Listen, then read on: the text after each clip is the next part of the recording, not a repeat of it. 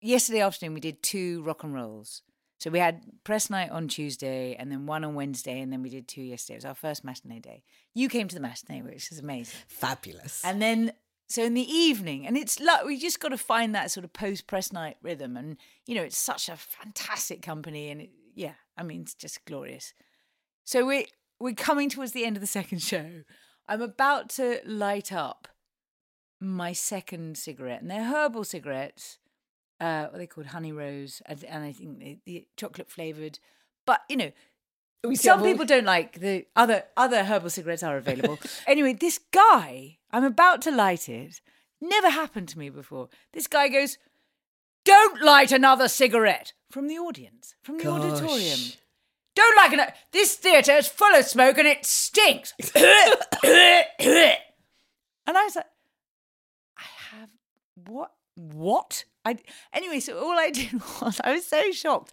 And because the audience are on 2 sides, and I'm at this point slightly favouring one side. So I sort of turn rather ostentatiously and inexpensively to the audience behind me and sort of widen my eyes somewhat and then rather ostentatiously put the lighter away and then rather ostentatiously pretend to smoke the unlit fag. But then what was genius, and not me genius, but Stop Our Genius and just the serendipity of the moment, was that my next line, when Jan comes back, is Jacob Fortune Lloyd, brilliant. My next line is, "I came out to have a cigarette, but then remembered I don't smoke." And then, but of course the audience didn't know that was the actual line, so they were hysterical. But we managed to keep it light, because I think the danger of anything like that is that everybody just feels awkward. Yeah. But it was sort of mad. I've never known anything like it. I mean, I suspect, I don't know, didn't get to see him. I think the front of house chap spoke to him. I suspect maybe might, you know, in his brain might not be entirely working, maybe. Or he's just really militant about smoke in theatres. But there is a sign outside saying there will be smoke. It's one of the most amazing examples of live theatre. Yeah, it was. You never know what might happen. Yeah, absolutely. And a perfect way to start this episode of As the Actress Said to the Critic, with me, the critic, Sarah Crompton. And with me, the actress, Nancy Carroll. And Nancy is talking about Rock and Roll by Tom Stoppard at Hampstead Theatre, which I was lucky enough to see yesterday afternoon, and which is utterly brilliant. And I don't just say that because you are my friend. Thank you. It is actually, it's wonderful to see it as a play again. I saw it at the Royal Court when it opened in 2005. Yeah. And it was a big night. I remember it being a big night and everybody being really excited about it. And it had got a brilliant cast because it was Rufus Sewell as Jan and Brian Cox as Max and Sinead Cusack as Esme Eleanor. Yeah, in the 2 parts you play. And it is a wonderful play because it deals with, I suppose it's a story of a Czech. Stoppard says it's an alternative version of his life, isn't it? Because it's a story of a boy who grew up in England and then went back to Czechoslovakia. Yeah. And when the Russians invade, he goes back to feeling he ought to be back in his country. So that's Jan. Yeah. And then there's a bit set in Cambridge, which is your bit. Yeah, it goes back and forth. I mean, originally, I think in the introduction to the play at the beginning of the book, which is the version that they did at the Royal Court and then at the Duke of York's, he says that originally Jan's character was called Thomas because it was sort of self-consciously, not autobiographical, but as autobiographical as a theatrical part could be. Yeah, and it's brilliant. I mean, it is a wonderful play because, like all Stoppard, it fills so many things and examines so many things. So it's about the tug of home and what home is, and is Jan English because he had a happy 2 years being an English schoolboy, or is he Czech? It's about politics, about communism being an imperfect system. It's about freedom and what gives people freedom, whether it's economic freedom. But above all, and I don't know whether this is just because we see Stoppard through a slightly different lens in 2023 than we did in 2005, it does feel as if it's a play about love as well. And it's got this, and you play 2 characters who are immensely sort of moving in their capacity to love and to be loved. And Thank you. I think it's, well, I think I said in a previous pod that's what Tom feels retrospectively, that he has written a love story. yeah, And it does feel like that. It's about life and death, really. yeah, But it's interesting what you hear, because there are certain scenes that I sit in the wings and listen to because I just want to be in and amongst it. And there's a particular line that I've heard for the first time in the last few nights, which is when Jan says to Max, he's an English academic, but he's a renowned communist. And he ends up getting entangled with the communist government at various points, and then it all sort of comes out at the end when Prague and Czechoslovakia are sort of free again by 1990. And he sort of says, I can't remember the exact words, but you say all these things, but when were you ever arrested for saying it? yeah, And that's the difference, isn't it? You can be free to feel these things militantly. But in this country, you're less than 0.something% of the electorate, and it doesn't matter how militant, how passionate, whatever you are, but you're not under threat for saying it. yeah, yeah. And that's the difference, that we have no concept of what that is, and that people changing the rules, making the rules, enforcing the rules, policing those rules on a daily basis. And so freedom has a different definition. Totally. And of course, the other, as is hinted in the title, it's about music and about the role of music in terms of freedom, in terms of personal freedom. Jan's involvement with the politics of Czechoslovakia comes not from a kind of intellectual belief in freedom, but because of his involvement with a pop band who did exist. Yeah. Plastic People of the Universe. Yeah. And also the other theme that runs through is Syd Barrett, who obviously also did exist, and what happened to him, and this kind of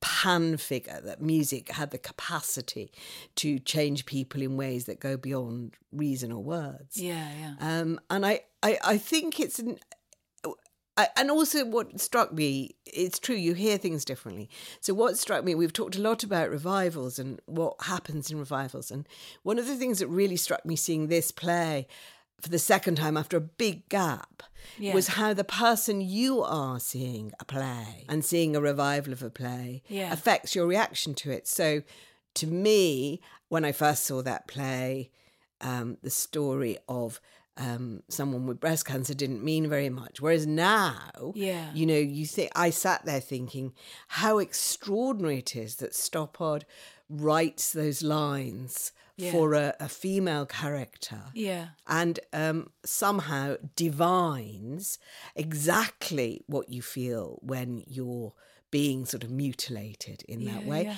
and also uses it then to make a kind of huge point about consciousness and the mind and where people really, really exist. And partly because you were wonderful in the scene, it is in the most extraordinary scene, and I don't remember noticing it when I saw the play for the first time. It's a very odd thing. Well, this is this is a bigger thing. This is a bigger topic. But the thing that I have been thinking about in the last week or so is the word revival. Because we don't use it for Shakespeare or Oscar Wilde.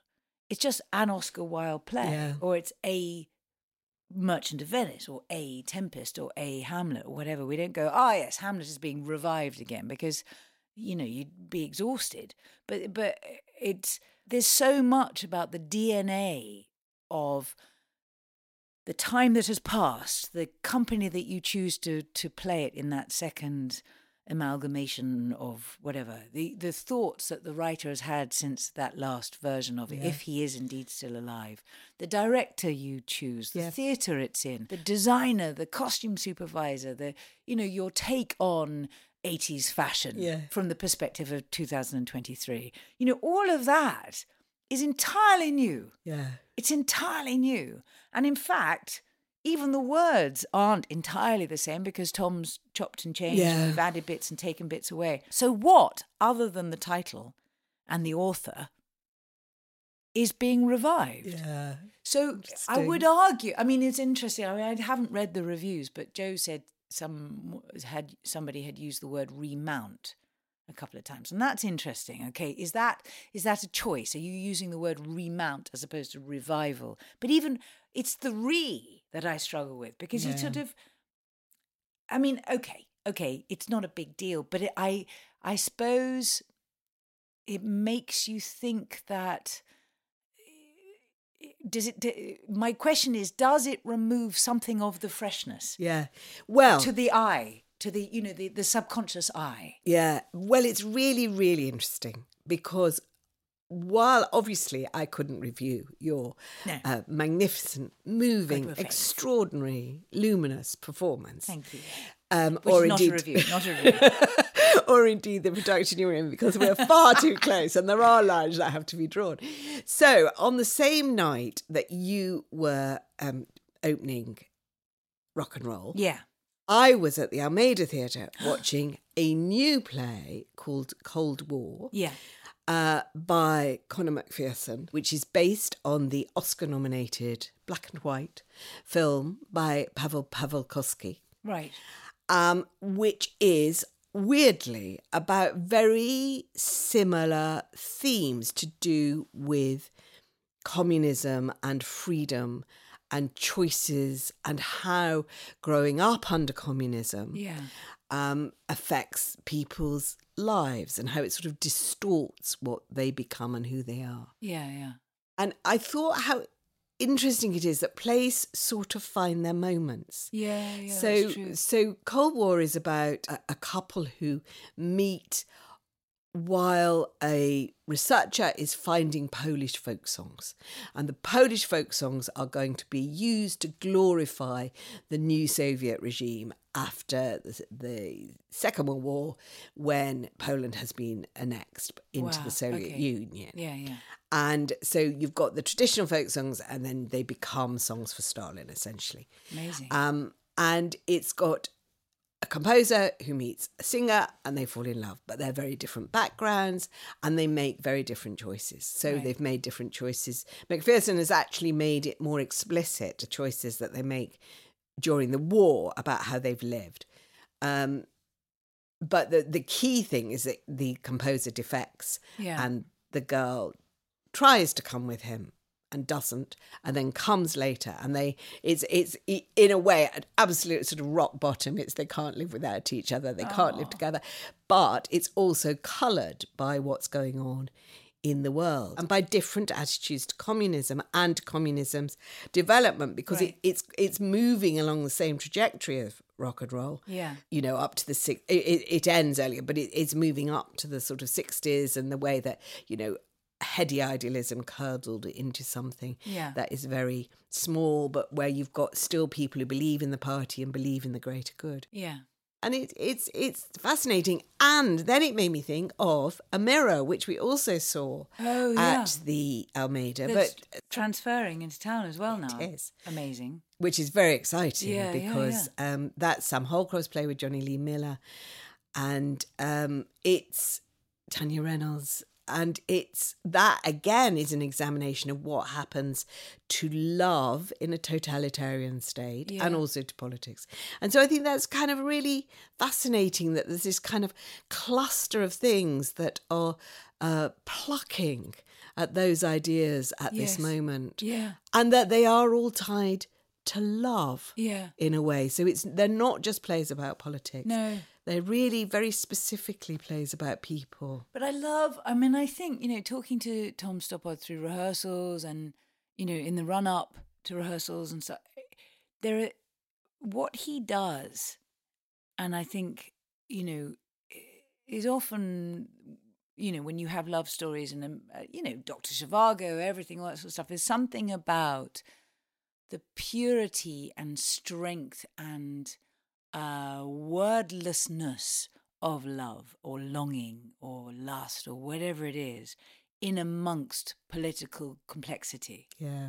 And we all know what that is. We all know it immediately. That the essence of the emotion is this untouchable fingerprint. and yet all the sort of flesh around it is determined by wherever we are historically or politically or culturally placed in time. But the actual essence of that story is timeless and simple. And Tom writes this beautiful scene, which when I spoke to him about the play originally, I said, it just makes me cry because you've got all these words and the audience know exactly how this one character is feeling.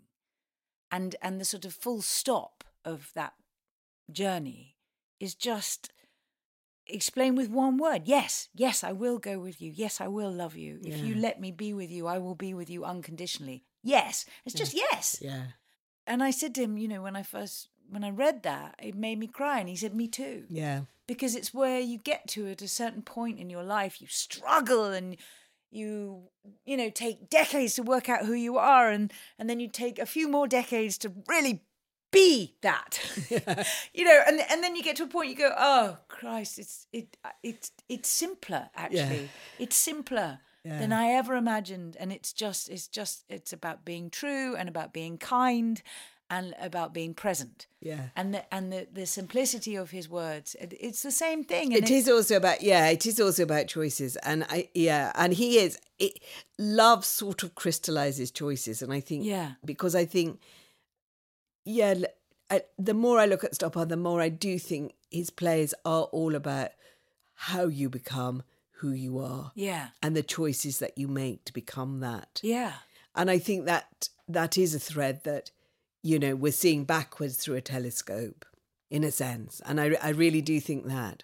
And it is a crystallization of feeling. And actually, interestingly, rock and roll, which could have been a sort of very dark play, has a kind of thread of optimism to it. Yeah. Cold War, it's quite a funny play at a lot of levels. Oh, right, okay. But with a real thread of darkness, a real tug towards despair within it. Yeah. But having said that, I mean, it seems an odd thing to be watching at this time of year. But having said that, it is absolutely beautifully directed by Rupert Gould and designed in a way that gives it a kind of suppleness and a kind of sense of scenes just unfolding almost like a dream. Ooh. And it's got this, music by Elvis Costello, who was there. That was quite exciting. On the subject of people shouting across the theatre at the end, when everybody had stood up. And we were about to go, there was a man on a long way away from Elvis Costello who went, I saw you in 1981. And you thought, and it was quite clear that Elvis didn't know what to do with that remark. And he was incredibly gracious. And I saw them at the end having a chat. The guy said, I'm sorry, I just got so excited at seeing you. Yes. And I sort of felt that he was in my row. And I felt really excited because when I was growing up, watched everything that he did. I really loved him. And so the songs again, so that's the other link with the rock and roll, that the songs are providing a counterpoint that is something else. Yes, yes. So it's both about true tradition and true history, but also about just that access to feeling. And one of the clever things they do is use the songs in different contexts. And new life pushing through and self-expression and creativity and all of that. It's interesting that political regimes often try and sort of place themselves culturally with music and playwrights and authors and all this stuff, but ultimately to control the parameters of that and say, this writer stands for what we stand for, or this composer stands for how artistically advanced we are. You think of Wagner and Hitler and all that sort of stuff, and they use them as almost like this sort of the ropes around a boxing ring. This is what we bounce against. This is where we stand, and anybody that isn't in this boxing ring will be burnt. And which is why plastic people are so fascinating, and indeed Barrett, because they were sort of burned and. But it's also, it's interesting, you sort of come full circle, but the heckling, whether it's about smoking or Elvis Costello or whatever, there's a freedom to do it. Exactly. The danger is if you're saying something negative, like get on with it or stop smoking or sort of interrupt other people's experience. Yeah. But ultimately there is something glorious about being heckled because because we can. It's a very direct form of It's a criticism. it's live theatre. It's audience participation, and I mean, we had a really lovely one of the actresses who was in the press night audience. At the end of it, went yes, which is just sort of. I mean, it's lovely and it's joyous, and you know, and she won't be arrested for it. I know, which is great. I know. It is brilliant. And they are both really, really brilliant productions. Ironically enough, on the day that I was watching Cold War and you were opening Rock and Roll, the National Theatre released under embargo the news, very exciting news, that Indhu Rubasingham has been appointed as the new artistic director, taking over in 2025. Isn't it? Yeah, so she's got quite a long time. She's got a long time. It's a historic appointment. She's the first woman. She's the first person born in Sheffield and educated at Hull. She's the first woman of colour. Yeah. She is just a force, I think. I mean, I have rarely seen such excitement right across the theatrical world that she had been appointed. It had been a bit trailed. Everybody had said that she would probably get it. Oh, really? Okay. And there was a sort of sense of, oh, well, yes, it's Indhu. Yeah. But equally just kind of warmth and excitement and a real sense that at a time when British theatre has been having quite a bad time, it had made a decision that is right for the 21st century. It takes you forward. It's not a retrospective choice at all. Yeah. And I was really, really struck by the fact that the word that everybody uses of her is kind. Yes, that's what I was going to say. The immediate thing is warmth and kindness, and that was my impression. Yeah, and it's fascinating because you know, the when she left Kiln, which is where she had been working, they did a sound cloud of words that are associated with her, and visionary and creative and bold and brave and Negroni, I thought, good word, and forgetful was another word, but all those positives are then kind. And I was thinking, it is, you know, it's 60 years, as we said in the other podcast, since the National Theatre was founded. The word you would not have used of Olivier was kind. Oh, really? And okay. indeed, I think as time goes on, more and more stories emerge about him being kind of actively, not unkind, but perhaps because of the fragility of his own ego. Right. Perhaps not as generous as he might have been. Yeah. And yet it is a really, really good thing to have in your skill set. Yeah.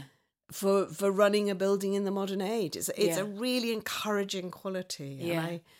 I mean, it's a different thing to maybe to let Laurence Olivier slightly off the hook. If you're growing something out of nothing, it's maybe a slightly different energy that's required to taking on a something that exists. Well, it's also the society that's changed as well. Yes, so he was operating in a different context. Yeah. But you know, and you know, and I think the same thing is true of Rufus and Clint, and Kate Vaughy, who's going to be running it with her. Yeah, they all ooze, you know, they just kindness. Yeah, and like they meet your eye. Yeah, you know, they're little human things, aren't they? That put people at their ease and.